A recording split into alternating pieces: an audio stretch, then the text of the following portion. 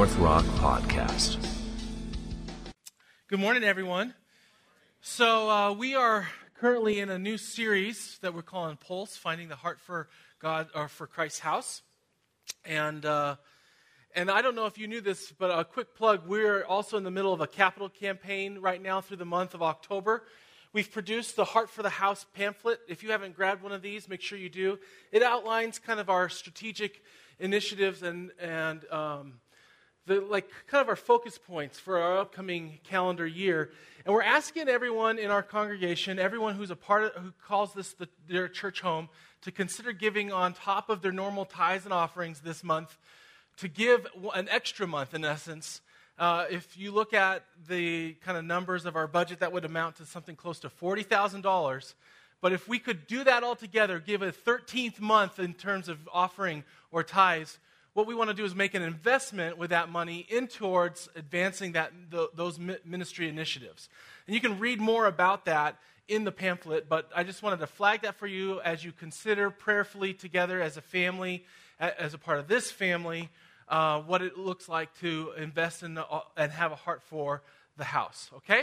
So we're looking at the pulse, like what it is how to discover that heartbeat, God's heartbeat for his house. And this morning, I want to talk to you about what it means to connect with one another, to connect those around us to the church. That's if you've been around us, you know that we talk about ACTS, Attract, Connect, Train, and Send. This is our methodology for how we go about being church together. And last week we looked at Attract, and we explored the idea of our calling to advance the gospel, to attract those around us to our God. But in order, as we were reminded by Chad last week, in order for us to attract those around us to God, we have to be attracted to that God. Does that make sense? We have to have a heart for Jesus. We have to see him as good and beautiful and worthy of our love and affection and adoration. This morning, I want to talk to you about connecting those around us to the church. And I want to explore this idea of what it means to be a part of the church. So we're going to pray, and then we're going to get into it, okay? Let's pray together. So God, we thank you for how you are gathering your people. You've called us, and now you're gathering us together, and you're building us up in your image so that we might be sent in your name. We pray that we would more and more reflect the image of Jesus. We pray this morning that your word would be preached, and by that I mean that you would be revealed. And we know that the full revelation of God is Jesus Christ. And so we pray, God, that we wouldn't just talk about Jesus this morning, but we would be able to see him. He would be revealed to us this morning. And we would find our place in him, our life in him. For we know what it means to be a Christian, and that is basically this, that our life is in Christ, and Christ's life is in us. And so we pray this morning that would take place in more and more abundance. In Jesus' name, amen. Okay, so we're going to look at what it means to be connected to the body. All right?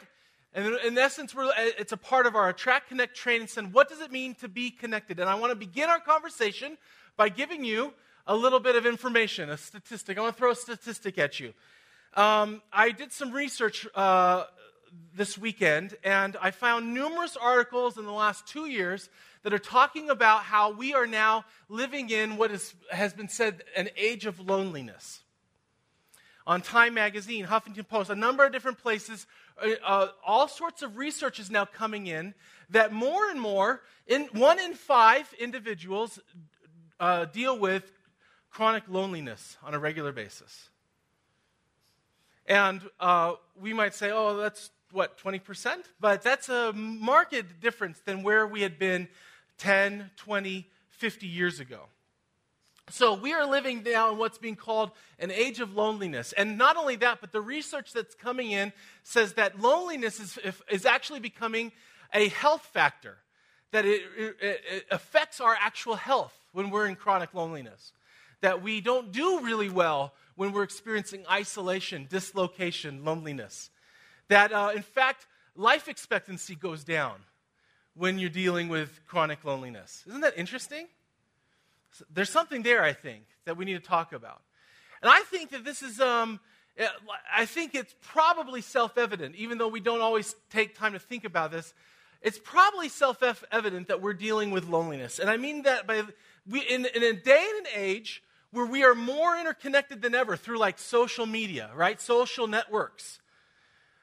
Yet we are like individuals moving through a crowd. You know, more and more people are living by themselves than ever before. Even though we're urbanizing as we're moving closer and closer towards one another and packing in more and more into urban centers, we're living by ourselves in isolation and loneliness. And so our opportunities for actual real human interaction, a real connection to be made, is actually becoming limited by our technological expertise. Here's the deep irony of technological advancement. The more and more we gain control of our environment, the more and more we have mastery over our lives, the less and less we need one another. At least that's what we tell ourselves. It's easier and easier to get by as an individual, and yet, when we try to do that, we start getting lonely. And it doesn't do well for us. It's not good for our soul. It's not good for our heart. It's almost as if we're wired for connectedness. Are you with me this morning? Okay. So we're living in an age of loneliness. And here's my explanation for this. We've been atomized. Now, what do I mean by that? Lori's looking at me like, are you making up that word? We've been atomized. What do I mean by that? Well, think about the iconic images of what it means to be a successful, full human being, right? More often than not, the way we talk about it today is we talk about it in terms of individualization and empowerment. So, whether it's like the individual who's tackling the storms and conquering them, rising up against them and conquering them, or it's the rugged, the rugged, hard-boiled, kind of tough as nails dude, right? Or how about this? If you're just a sleek, stylish, you can attract, or you can conquer, win other women, or you can attract other men. That you have there's a kind of a materialism in our iconic imagery. Or how about this? Just what it means to be strong. There's a couple gals on our staff that are reading about being a strong woman these days. Huh? I was joking with them because there's an old 70s song that goes, I am strong, I am invincible, I am woman. I play it for them whenever they do their Bible study. Yeah. Or how about this? Check out this statue. You know what this statue is called? The self-made man. Do you see how he's chiseling himself out of the rock? These are the images that talk to us about what it means to be successful, tell us what human flourishing looks like. They're iconic. They speak to us. But here's the deal. They also atomize us. What do I mean by that? Leslie Newbegin, a theologian who has been profoundly influential on me, in a book called The Household of God, where he talks about the ecclesiology, the theology of the church. In the introduction there, he talks about the modern condition. And he says this, that there has been a dissolution of the ties. There's been a dissolution of the ties which bound men and women together in natural communities of faith, a family, village, or working group to which they had belonged. We have witnessed a sort of atomizing process in which the individual is more and more set free from his natural setting in family and neighborhood and becomes a sort of replaceable unit in the social machine. Now hang with me here. His nearest neighbor may not even know his name.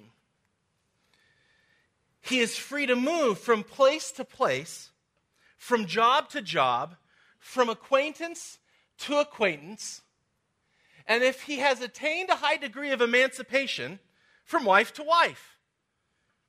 He is in every context a more and more anonymous and replaceable part.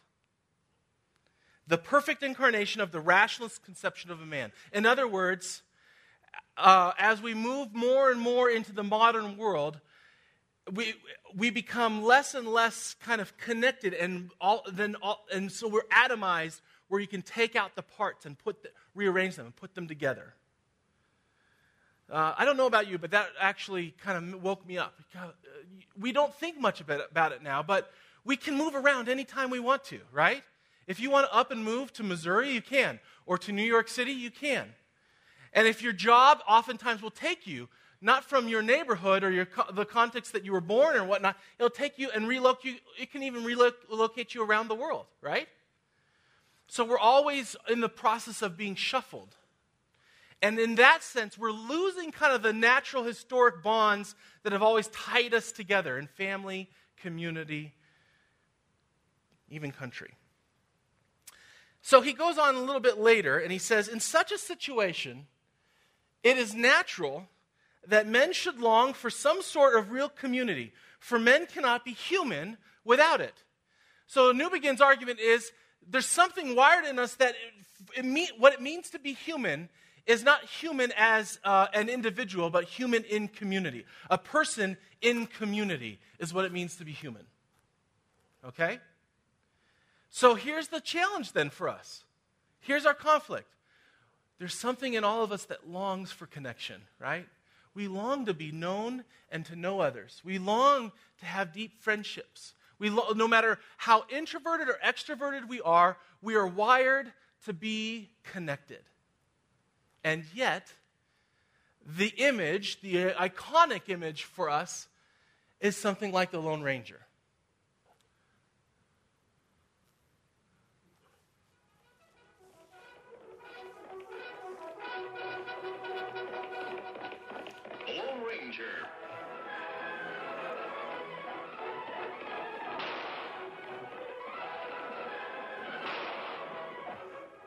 Horse with the speed of light, a cloud of dust, and a hearty high of silver. The Lone Ranger. So, why do I show that to you? Here's the deal. I want to talk about the church, and I want to begin by saying, in the church of Jesus Christ, the church has no concept of that. There is no concept in the New Testament of the Lone Ranger. What do I mean by that? If you look at the beginning, when the church first had its formation, after Jesus Christ had ascended into heaven and then sent his Spirit, right? He pours out his Spirit in Pentecost and draws 3,000 to himself. 3,000 in that moment are converted and are baptized and are built in, are brought in, are connected into the church community. This is the first beginnings of what we now call the church, the assembly, God's holy people, the saints. Right? When that happens, here's how it gets then described in Acts chapter 2. It goes like this. All the believers devoted themselves, all 3,000, they camped out after they'd been converted. All the believers devoted themselves to the apostles' teaching and to fellowship and to sharing in meals, including the Lord's Supper and to prayer. A deep sense of awe came over them all, and the apostles performed many miraculous signs and wonders. And all the believers met together in one place and shared everything that they had. They sold their property and possessions and shared the money with those in need. They worshiped together at the temple each day, met in homes for the Lord's Supper, and shared their meals with great joy and generosity. All the while praising God and enjoying the goodwill of all the people. And each day the Lord added to their fellowship those who were being saved. I love that Debbie, when she was reading through in the group, if you guys were reading through the book of Acts and the story of the church, one of the strong things that smack you in the face is how connected these followers of Jesus were with one another. Do you see that here? Do you see the fellowship that they had, the communion that they had? That's a fancy way for talking about fellowship or friendship or belonging. Right off the bat, from the very beginning, what we see depicted in the early church is a sense of mutual submission, interrelatedness, interconnectedness, deep fellowship and connection. So much so, as they tried to figure out or get a grasp of what was going on, they started to realize something new has taken place here. We can no longer talk in terms of tribes like we see in Africa, right? A new tribe has happened. Or they would use language like, a new creation has begun in our midst. Or a new humanity has developed, emerged. God has taken old things, old dividing walls, torn them down, and put us all together in some new way, what they started calling the church. But here's the imagery that I think comes out the most as they started to reflect and think about the nature of their existence together. And it comes in the form of the Apostle Paul. Nobody did this better than the Apostle Paul. He described this deep mystery that exists in the church.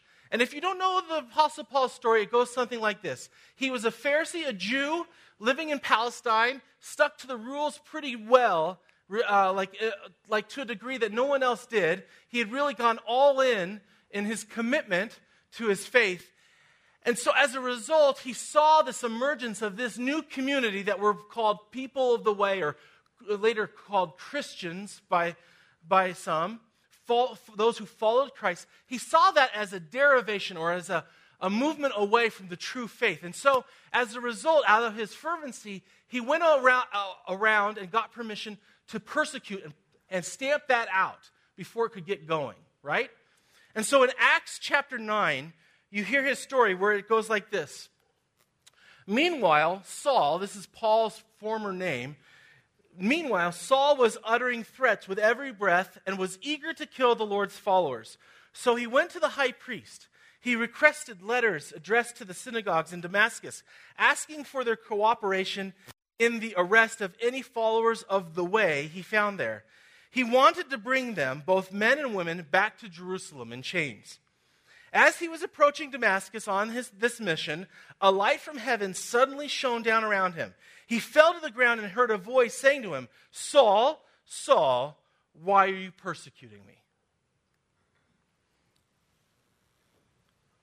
In response, Saul asked, "Who are you, Lord?" And the voice replied,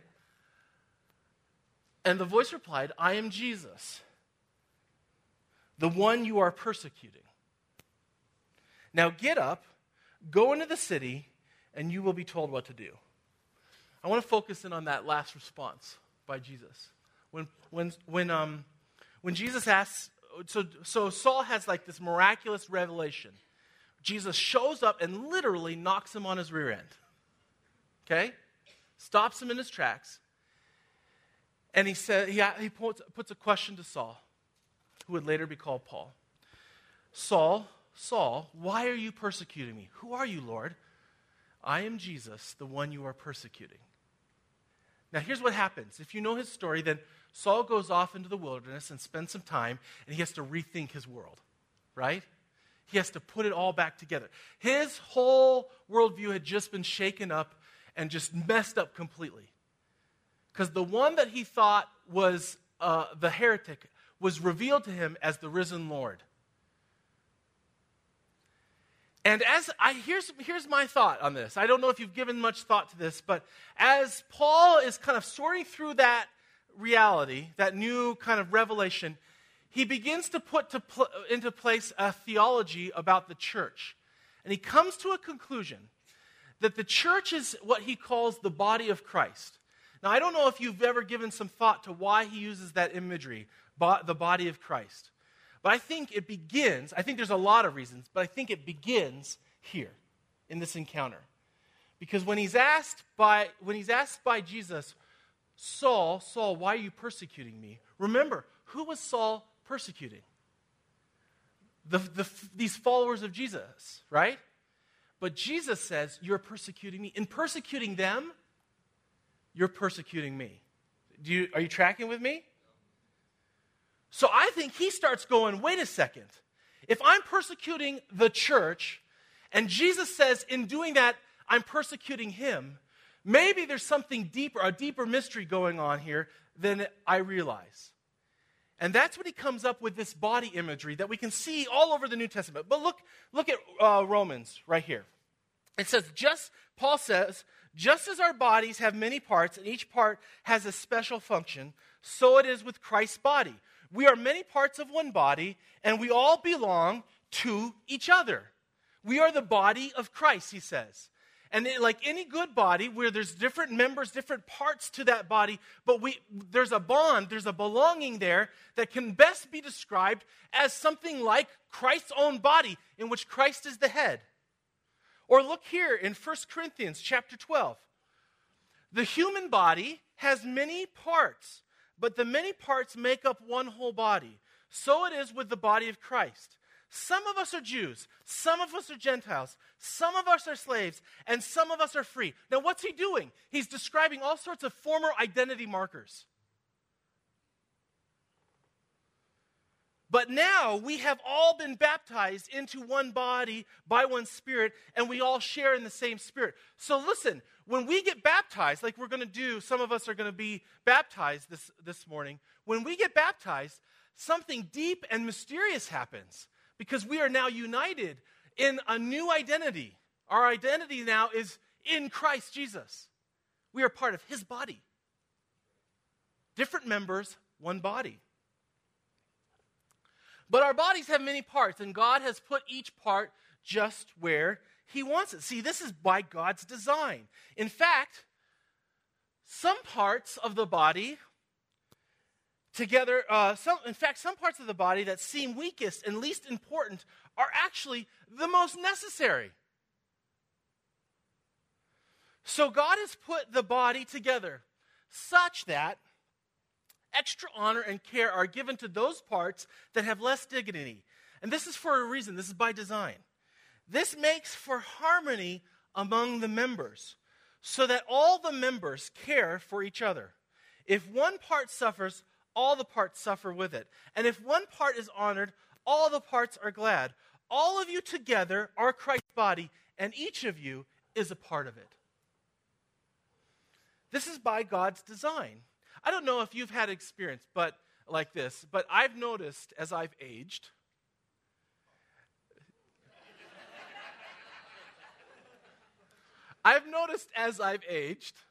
we're all getting older, right? My body doesn't do quite what it used to do as easily.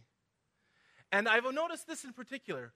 Whenever there's a problem with one part of it, it has a way of affecting other parts of it. Have you noticed that? Like there's all sorts of like chronic issues, right? That if you start having a limp in the knee, it can throw out your back, it can hurt your neck. Like your body's constantly compensating for its ails. It's always trying to move towards health, right? Because it knows that if one part of the body is ailing, the whole body suffers. What an interesting illustration for what it is to be a part of the church. That we all belong to each other, and this is by design so that there would be harmony. Now, I think there's even more to this story. See, I have a theory, and my theory is this, that in essence, the church is an incubator. Do you know what an incubator is? Right? If you look at like a definition would tell you it's some kind of organized structure that provides a safe environment especially for like a baby that has been born premature to grow into health. I think that the church is, in essence, an incubator. The Bible talks about us as being immature in Christ, but we are called to grow into maturity, into health.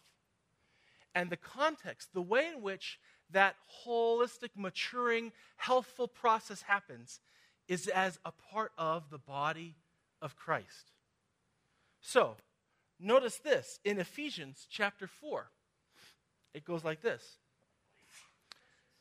In the church, it is in the church where we will speak the truth in love, growing in every way more and more like Christ, who is the head of his body, the church. He makes the whole body fit together perfectly. As each part does its own special work, it helps the other parts grow so that the whole body is healthy and growing and full of love.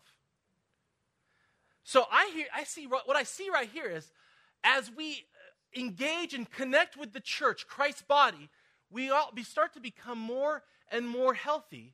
We grow more and more into the image of Christ, who is the head of the church, as we try out this new way of living, this life of love. Or look at Romans chapter 12, verses 6 through 10. In his grace, God has given us different gifts for doing certain things well. So if God has given you the ability to prophesy, speak out with as much faith as God has given you. If your gift is serving others, serve them well.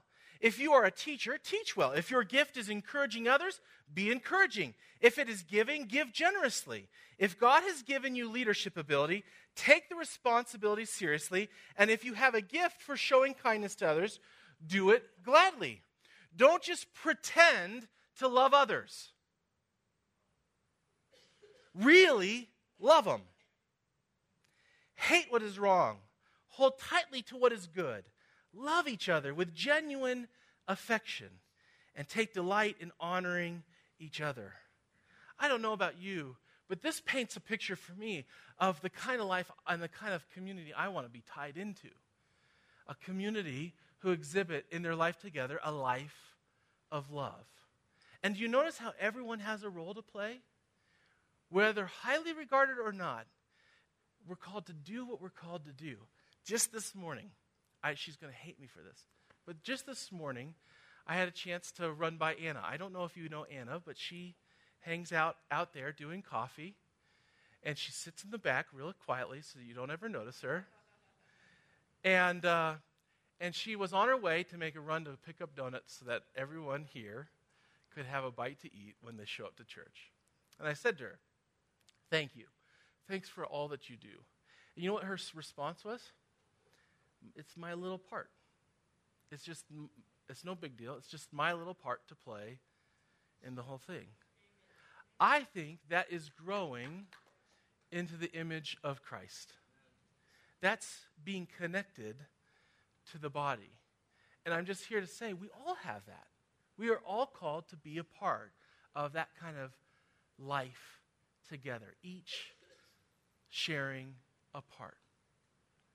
So when we talk at North Rock about being connected, connecting those around us to the church, I want you to know this is why we make such a big deal about it. This is why. Look at Hebrews chapter 10, verse 24 through 25. It says, "Let us think of ways to motivate one another to acts of love and good works. And let us not neglect our meeting together, as some people do, but encourage one another, especially now that the day of his returning is drawing near." See, we talk about connecting and encourage to remind us we need it.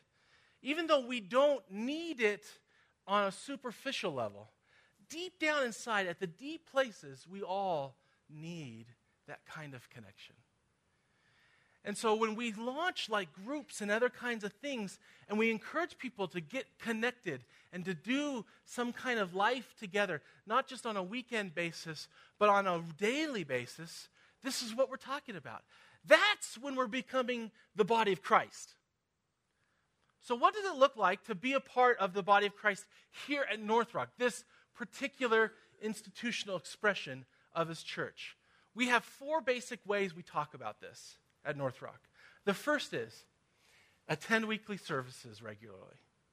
Show up. I always am saying this, right? 80% of success in life is just showing up. Show up. I guess I'm speaking to the wrong crowd here because you've all done that. But you know what I mean? It's a part of our rhythm and our life together when we're regularly showing up. This is one of those moments, a chance for us to all make connection. I don't get to see all of you throughout the week. So it's really important and valuable to me personally when we do get to have that hug or that handshake or that check-in with one another. When days and weeks and months go by and we don't get to see each other, there's almost a wound in the body there. You with me? Okay, so we show up. That's part of what it means to be at North Rock. Here's another thing. We serve on a team. If we are a body, then we all need to work well together. And the way we do it is we create teams to get stuff done. But here's what's great about working on a team, joining, getting involved, is as you do that, as you engage and you're part of a team, a group of people, you know what happens? Community happens. Connection happens. Friendship develops. That's one of the best ways to get plugged in. If you're coming here and you're showing up and then you're saying, I don't really feel like it's very friendly or whatever, my best recommendation to you is, have you gone out of your way to get on a team yet? Or maybe not a team. Maybe there are other ways you're wired. Another way we talk about it is join a connect group. We started these 10 Bible study groups that are going through the fall, and there's still opportunity to just jump in wherever they're at. We'll get you plugged in. Or even better yet, start one yourself. Like find friends that you have a connection with and commit to growing and sharing and doing life together. If you want to do that, I would love to have conversations about how we can help facilitate and make that happen. But we got to try. So show up, plug in, get connected in a group, and finally give financially. Like Debbie, she just preached into this whole thing, right? Is that we pool our resources. Why? Well, it's one of the ways we take care of stuff and get stuff done. But you know why deeply? Because we're the body of Christ. And we belong to each other. And this is what it means to do Christian friendship together. We pool our resources. And it's always been that way. Always. Okay. I want to wrap this up, so I'm going to invite Ben to come up. But let me do this. I know I do this all the time, but I'm going to do it again. Because I'm going to add, I didn't know if I'd have the time to add this in, but let me just finish with this. There's another reason why we're called to be the body of Christ and be connected in that way. And it's this. I want that it's our best form of witness. It's our best form of witness. I want to remind you of the passage, the quote that Chad shared last week from Leslie Newbegin again, where he says, I've become convinced that the best hermeneutic of the gospel, the best way to make sense of the meaning of the gospel, is the community that believes it and lives by it. It's the community that believes it and lives by it. Or let me do this. Remember the story about Acts when they were all gathering together? They were committing themselves to the apostles' teaching, to the breaking of bread and fellowship and the prayers, right? We always look at what a beautiful picture that is of a community of faith tied into one another, sharing everything in common, etc. But I don't know if you caught this, but at the end of that passage, it says this, and they grew day by day in the favor of all those around them. Let me read it specifically. All the while praising God and enjoying the good will of all the people. Now, what does that mean? Enjoying the goodwill of all the people. Here's what I think it means. I think their neighbors liked having them around. There was something about the way in which they lived, that early community lived their life together, that was of benefit and blessing to their neighborhood and to the world. So when we connect to the church and we are incubated and grown into the image of Jesus, it's really not just for our own sake. Yeah, we all become more and more healthy, but we begin to point to a deeper reality, a true mystery. We point to the fact that God is uniting all things in Him, in Christ Jesus, who is the head, where we one day will all worship Him and glorify Him and honor Him as the Lord. Jesus Christ, risen and King.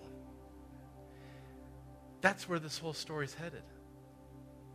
And so I encourage you this morning, if you're feeling lonely and dislocated and disconnected, raise your eyes. Lift your eyes to Him. Worship Him. Love Him. Adore Him. And He will connect you to His body, the church. Can we do that together this morning? Will you stand with me and let's pray and then we'll worship? God, we thank you for the gift of your life that comes to us through other people. This morning we want to praise you for that. And we want to trust you with our lives. And we want to say we want to be a part of what you're doing in the world. And we know that happens in your body, the deep mystery of faith. God, draw us deeper in and further up.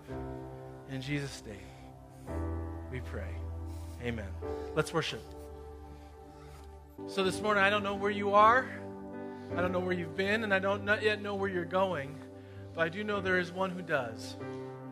And he has brought you and knit you into this body that has been given expression to here in Thornton and North Glen, North Rock Church. And so my charge to you this morning is press into this body. Get connected to this church. Do what you need to do.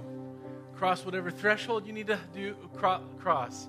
And I'm telling you that as you do that, you'll find the body is like a living organism. It just naturally, like platelets, comes and draws and connects and heals and restores. It's our best expression as we do life together in such a way that we love one another, that the world will know that Jesus is Lord. It's true.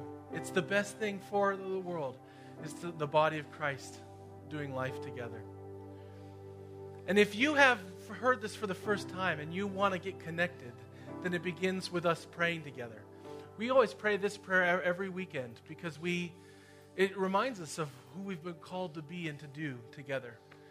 And so if you are new to faith and you are just getting the inkling of what it might be to hope in that impossible possibility of salvation in Jesus, then we invite you to pray this prayer with us.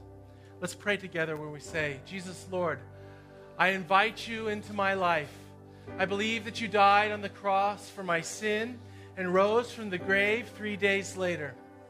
I receive forgiveness for every failure and sin in my life and give to you the right to direct my life from this day forward. I dedicate myself to learning the Scripture, living in fellowship with God's people, following you in water baptism. In Jesus' name I pray and I trust. Amen. Amen. So do this. A couple things on your radar. One, if you have need for prayer, we have members of the body here who will pray for you up front. So come, get prayer. Two, if you are new to the church and want to learn more about it, or maybe you've been attending a while, but you're wanting to get more connected, meet with Debbie after the service right in the back, and she'll talk with you a little bit about how to get plugged in. And three, come back and be a part of the baptism, because we are the body of Christ. Amen? May the grace of our Lord Jesus Christ, the love of God, and the fellowship of the Holy Spirit be with you now and always. Friends, go in peace, and we'll see you next week. Amen.